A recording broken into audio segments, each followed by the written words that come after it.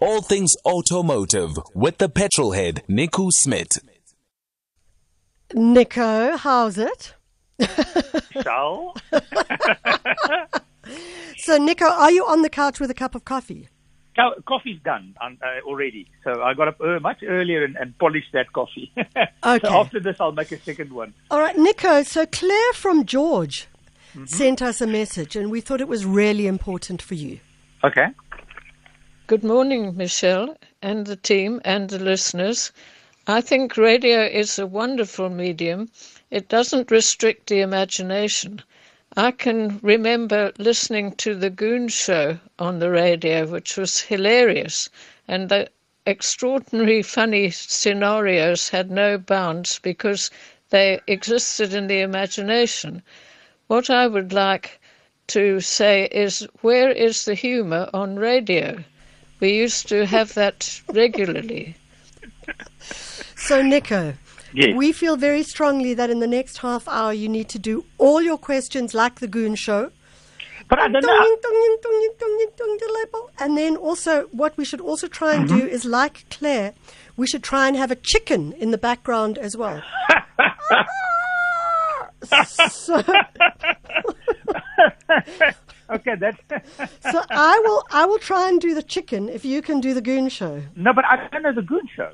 Okay, well, Indasha's going to go and start looking up a little bit of Goon Showy kind of stuff. Yeah, please help out because I'm trying to think what the Goon Show is and I just actually can't place it. Okay, she's going to look it up and she's going to find the Goon Show. Indasha's Goon Show, okay. So, okay. While we wait for all of that kind of stuff, because we need a lot of humor here. Well, yeah, I So- thought my dad jokes, but I can't think of one now. It's normally good enough. Yeah, your dad jokes are like shocking. Nevertheless, Sam in East London wants to know. Sam says, my Hyundai Tiburon 2.7 V6 car swings. Well, Say again, it does what? it swings. They put their keys into the table on the at the entrance into and a then they hatch. swing. Yes. Yeah, Yes. and it doesn't start, and no engine light is visible from the dashboard, and the rest are visible, and hence there are no sparks on the spark plugs. Yes. And? Is there a question in there? I think that's a question. I think there's a question in there. You can do it. Okay. So, well, I don't know. It's very difficult to diagnose from a long distance. You obviously need some help, and I think you need to phone the person that you service your car with or Hyundai themselves to come have a look at. You know, it sounds like that's just the best because there could be a few issues with that, and you're not going to be able to change it by trying 20 times or 30 times. The problem will still be the same. So phone the person that is serviced the car, phone Hyundai themselves, and ask them to come have a look at the car, tow your car in, and it obviously needs to be looked at. Yeah. So, Sam, very difficult question. I'm sorry, Sam. Actually, It's not like I don't want to help. We're not quite sure what the question is. But so Claire, The car needs help. It needs a defibrillator to start it again. a defibrillator. Yeah. Okay, Claire, That's the word Claire for the we day. are doing our best to make this funny. I have to tell you. Nadia from Yeah? East London has said, "Good morning. Here's a question. Please, could Leon?" Okay, well, get Leon on the line, and why are you talking to me? I don't know. Why are you asking me? Please, could Leon explain what will happen after the new legislation comes into place with service and maintenance plans when you buy a car? If you think it's called right to repair, Yes. I think it's called right to repair, and how will it save That's us it. money? That's it. Okay, so I think what Leon would probably say is that what right to repair is that normally when you service the car, you service it at the manufacturer. So let's take the Hyundai, for instance, as an example now.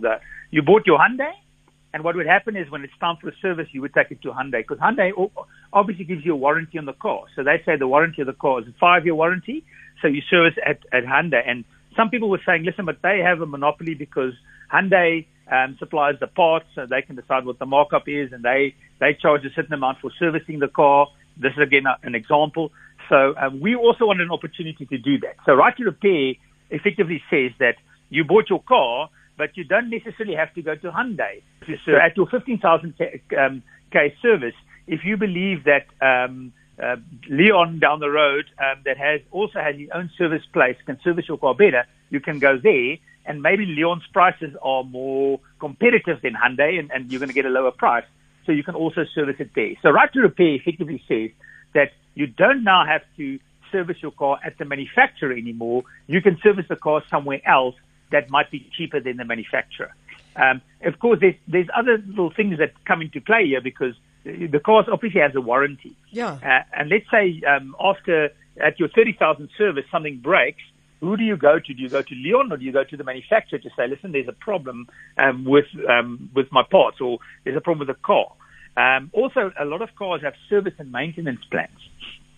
So normally what will happen anyway, if you have a service plan, for instance, you're not paying for the services anyway. So I think what might happen is if you have a service plan with your Hyundai, you probably will go to Hyundai because it doesn't cost you anything because normally a car, let's say, comes with a service plan attached to the car. It might be now that it's unbundled, for instance. So what might happen is that Hyundai would say, listen, now when you buy the Hyundai, you're only going to buy the car. Do you want the service plan? You pay a little bit extra for that. And that, or, maybe that's a little bit extra, but that's now added to the price of the car when you buy it, so you don't feel it monthly. And that still means that you would service at Hyundai because you have a service plan. Or you could say, listen, I don't want the car, I don't want the service plan. I'm just going to buy the car. When it's time for a service, I'm going to Leon, or I'm going to Bosch, or I'm going to whoever, and they're going to service the car because they are cheaper than Hyundai themselves. So that's the idea with right to repair, is that it says that you don't have to go to a manufacturer, you can go somewhere else if you feel their prices are more competitive, but they're doing as good a job. Okay. Nico, the next question for you is actually not about cars, but because Arthur has a picture of a car on his WhatsApp, I thought I'd ask you. Yes.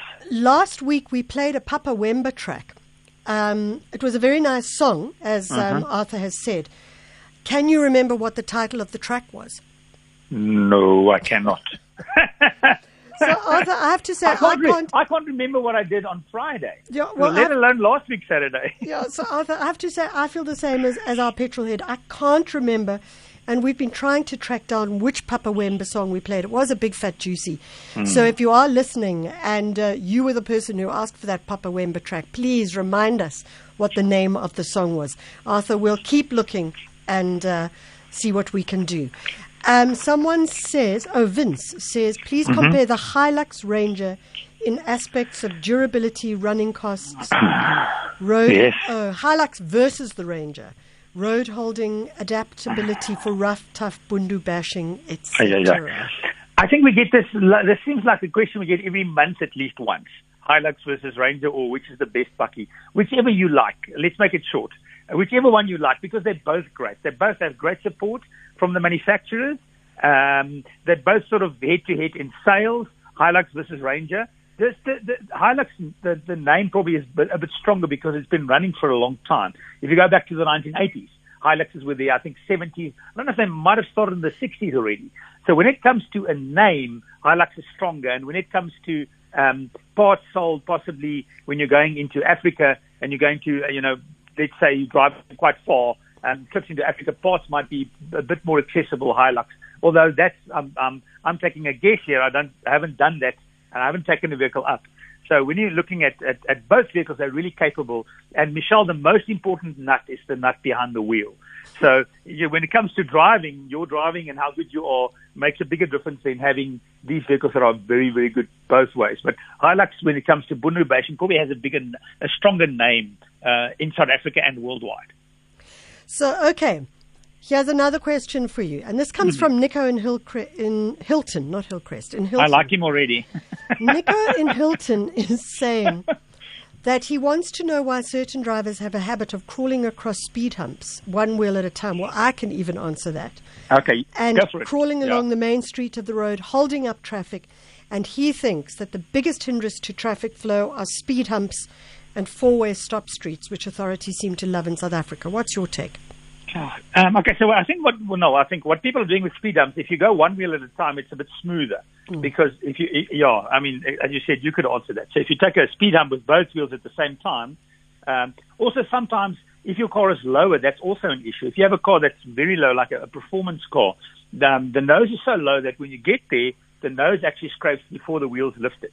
So at an angle would also help. So those are two reasons why an angle helps. I think the problem with speed humps is I really am not a fan But also there are streets sometimes that are very long, and people are just racing like mad things on those streets. So sometimes the bumps are there to slow traffic down, so people aren't racing. So the thing is, I think sometimes they're not great, well designed. So some speed bumps are fairly smooth, and you can drive over them, and with a little bit of momentum, you've got to slow down. And some are just so badly designed that you can only take them at 5 km an hour. That really slows down traffic. So if you have a speed hump that's well designed and quite smooth, then you can take it lower, but that you can still flow through there. Also, a big issue I have with speed bumps is where they're placed and how well they're marked. Sometimes they're next to a tree in shade without any other markings. Now you're driving on a road that you don't know very well, and then suddenly this speed hump appears, and you can really damage your car. Damage suspension, you can hit the nose on the other side, you can break bits off, you can crack a sump. I've had experience with that, where that's happened. So, so I think if they're well designed, I understand why they're there, but they sometimes aren't great, and they really are car destroyers and traffic slower downers. So, Nick, I'll just tell you this for free, because I know nothing about cars, so you can take it. No, you know quite a bit. Yes. But I would take my car at an angle, because I have a very low car. I always take it as an angle across the humps, because if I go straight, there's no doubt I'm going to hear that sound. Yeah, you see exactly. When I go at an angle, so I go to the right, and then I come back to the left, or whatever the case may be. Nico, this comes as a tweet. Yeah. Can you help me? It's how do I trace intake leaks on an old Ford Cortina 21? I can't help. I don't know. That's just rude. No, I just don't know. Here's my answer. I'd rather be honest. I don't know. I don't know. Just you've got to take it to somebody that. I'm sorry that I don't know. There's a limit where my knowledge stops, and I don't know the answer. I know it's like a speed hump. He just gets to that speed hump, and then you just can't go any further. Boom. Oh, okay. Nico, Peter in Fishhook wants to know, what's your favorite car? We had a competition last year, and he missed the answer. Ooh. Okay, you don't have. Okay, no. My favorite car is one that I never would afford. It's the McLaren F1. So it's a road car built by Gordon Murray in the 1990s. Which back then it was like an engineering marvel. It had a 12-cylinder, normally aspirated BMW engine. It had gold leaf in the engine, in other words, gold, so for better heat dissipation. It had a position where the driver sat in the middle and two passengers on the left and right. And it was, as a production car, it won Le Mans. So one year at Le Mans, when it was racing, it was raining. So it beat all the LMP cars to win Le Mans. So it's a special car. That was just as a design thing and a car that was really well engineered. That's my favorite car ever. But I have a few other favorites that I just really were, and they probably come from when I was a kid as well. So a car like the 500e Mercedes-Benz from the 1990s is just such an amazing car built in conjunction with Porsche. That's another one I can think of. That I really has been a favorite of mine. And when I was a kid as well, I remember having a toy Lamborghini Countach. So I've always liked a Countach. So those are three that I can just think of quickly. Well, that's a good selection of choice. We've got a voiceover for you.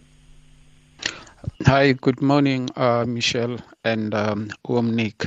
I just want to find out something from Nick. Nick, I'm planning to buy my first SUV, but I've been trying to make a comparison on the best car that might suit me. The first one is the Jeep Trackhawk that I believe is priced right. And the second one is the Range Rover Velar Autobiography. I think the price is good as well. And now there's a new Mercedes GLE 53. Less than 2 million, and I think the price is reasonable on that one because I wanted to go for the GL63. So I think that car is overpriced, and I see a lot of celebrities. I think even Michelle is driving that car. So I think that the price of that car is not right. So between the three ones, the Mercedes GLE 53, the Velar Autobiography, and the Trackhawk, which one might be, the best car for someone who traveling long distances from province to province? This is Franz from Weitloof, Pretoria East. Thank you. So I do have to say, France, you obviously don't work for the SABC. I think, France, you're in such a fortunate position to have so many nice choices. These are really, really not bad choices at all. So, out of those two, the Range Rover or the GLE would be the ones I would pick. So those, I think out of those two, the Trackhawk just doesn't stack up. I think it's a good price, but just won't stack up when it comes to the Range Rover or the Merc. If we did a comparative test, the Range Rover or the Merc would be stronger. The benefit, of course, of the Merc is, great performance. The Range Rover probably seems as a bit more status. I think if you had a party and you parked with the Range Rover or the Merc there, more people would probably look at the Range Rover than the Merc. This is what I'm thinking. I don't know if you think differently, Michelle. So I would go for either the Merc or the Velar or the Merc. Velar. I would pick the Velar. Although the Velar, the thing is, as with the Velar, it's not as popular. The Merc probably will hold its value better. So if you're going to sell this car in 3 years, out of the three, I think the Merc would have held its value the best. That's the benefit of the Merc. But there's some status to the Velar, which is nice. As a car, it's a great car. So the Merc-wise, performance-wise as well, the Merc would probably be the quickest. Although that Trackhawk is actually quite fast. So it's difficult. So that's what I would say. So Nick, just explain to him, which one are you going to say is number one? I would say Velar, GLE, Trackhawk. Okay, there you go, France. Hope that makes your day. It's 8:50, and we thought we'd give Claire a chance. Claire from George, who was saying she feels like radio has lost its sense of humour. So Claire, this is especially for you. The most electrifying moment this year was a dramatic message flashed to London. The message read, Everest conquered. Everest conquered. This could only mean one thing. Everest had been conquered. Yes, finally it conquered. But we, the goons, question the authenticity of the Everest expedition's claim to have climbed that great mountain. We give you now the story on which our doubts are based. Here then is the Mount Everest Project, or the Mount Everest Project.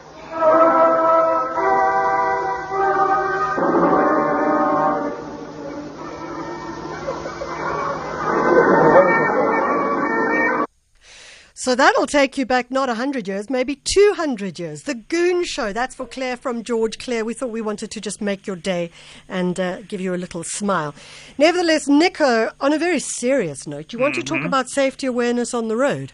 Yes, Michelle. I sent a little clip, I think, which we've posted, because last week we spoke about drivers and good drivers and bad drivers in each city. But it's a clip I found, and just have a look at the clip, because it shows you how quickly things go wrong. And I think we're driving cars and we feel very safe because we believe, this car's got a 5-star NCAP rating and it's got lots of airbags and all the letters of the alphabet, ABS and ESC and USB and YMCA. There are lots of letters. It's a great thing. Meantime, things go wrong very quickly and accidents happen very quickly. And that's what this video shows. So, keep a following distance that's big enough and keep space. That's your number one winner. But it actually links onto something that I've been trying to talk about for probably 2 months now, Michelle. And every time there's so many questions, I never get to it, which is, okay, which is fun for me. But I wanted to talk about connected cars, because a lot of manufacturers now have built-in SIM cards and SOS functions. So in Audi, it's called My Audi. BMW, it's called Connected Drive. Jaguar and Land Rover, it's called In Control. Mercedes-Benz, it's called Mercedes Me. Peugeot, it's called My Peugeot. Volvo, it's called Volvo On Call, just as some examples. And how it now works is all these cars have built-in SIM cards and SOS buttons. So if you are driving and you are in an accident, the car will make an automatic SOS call. So if another car hits your car, depending on the severity of the accident, if it's let's say if the airbags deploy and the pre-tension is deployed, the car makes an automatic phone call and says, this is the accident, or this is what's just happened to emergency services. This is where your car is located in this exact spot. Some of the manufacturers would even tell you how many people are in the car and the severity of the accident. It also then, let's say there's an accident that you just see, you can also press the SOS button to make a call. So if you've just seen an accident, you press the SOS button and say, this is where I am, but I've just seen an accident happen. Please send emergency services. So these are actually something that you should definitely consider when you're buying a car, because there's a big safety thing around that when your car actually makes an automatic SOS call. And then with all these connected services, so all the manufacturers I've mentioned with the built-in SIM, they will all come with apps as well. So what you do is you download the app to your phone, and then you can lock your car. Or you can have a check and you can say, hang on, my car isn't locked, I can lock it. Or I don't know where it's parked. Ask the car, where have you parked, because you've forgotten where you've parked. Most of them, depending on, of course, the options in the car, you could sit on the phone, find a navigation address. So let's say I'm going to the SABC, send it from my phone to the car. When I climb in the car, that address is then in the car. I can, for instance, most of these, again, I'm sort of generalizing because they're each a little bit different, but most of them you can send a geolocation, and you can say, listen, if the car goes out of this range, let's say where we now, my house, if it goes out of a 5-kilometer range, the car will let me know. So let's say you lend your car to your kids, and you say, listen, they're going to a friend. As soon as they drive out of that range, you immediately told, or that you get a message on your phone. You can, for instance, if the car is stolen, the car will give you a warning that somebody's just broken into it. So you can check the status of your fuel. You can check the status of the oil. Some manufacturers even link it to the service. So when it's time for a service, the car will actually phone the manufacturer and tell them it's time for its 30,000 service, and let's say it needs new brakes. And they'll then contact you and say, listen, we see it's time for your service, and we see you need new brakes. So the connected technology is actually quite amazing in the cars, and it really is a big benefit. So something you should consider when you're buying a new car. So, Nico, just very briefly, one of our listeners has just WhatsApped to say, what happens if I don't want all the techno bells and whistles and I just want a reliable, safe car? So the thing is, with these systems, you don't have to use them. I mean, the car has an SOS button, which for most manufacturers works anyway, which, trust me, is something you want. But you don't have to pair your phone. You can just take the car, drive away, and you don't have to do anything, and the car still works fine. So in other words, some people don't like the tech, and effectively you can ignore it, and you don't need to pair your phone, and you don't have to do that. But trust me when I tell you this, if you have an SOS function in the car and suddenly you don't think you need it until there's an accident and the car has made an automatic call, or you just see an accident and you can press the button, it is actually a benefit, even if you don't do anything else. That SOS function, I think, is a big benefit in South Africa and in any country where you could be in an accident and the car can do the call for you. Okay, so that sounds fair enough. I'm just trying to think if there's anything more here. There's a couple of other questions, but a lot of them are audio, so we might just have to pause on that one. Nico, so just I want to urge people again, just have a look at that video clip that I sent. It's a YouTube clip of an accident somewhere on the highway in America, and the guy's driving and he's listening to it. Looks, I don't know, sounds like an audiobook or something. But just you see how quickly things go wrong. Suddenly a car goes from the right behind a bus, crosses over 2 lanes, and the cars in front have stopped. It is something quite scary to see how quick stuff happens. And what I like about the guy and what I'm impressed with is you can see he's really sort of almost shocked because he almost drove into the car in front, but he immediately makes an SOS call to say, listen, and you can use your phone for that. And I also say teach your kids what to do. If there's an accident, 112, and phone and say, I've just seen this accident. So consider other people as well. So if you do see an accident, make the call because they might not be able to help themselves, and quick response makes a big difference. You talk about quick response. I mean, what the video demonstrates is that we just don't have the human ability to respond as quickly as we think we do with regards to driving cars, etc. Exactly. So create space. Keep a following distance. That's the number one driving tip I can give you. Keep a following distance. Whatever you think, you're still too close. Whatever you think, you are still too close. We'll remember that one. Nico, thanks very much for joining us, and thank you for your sense of humor. It's critical at a time like that. I have to say thank you for yours too. Nico's our petrolhead. He's back again next week. It's 9:00. It's time for the news. Good morning.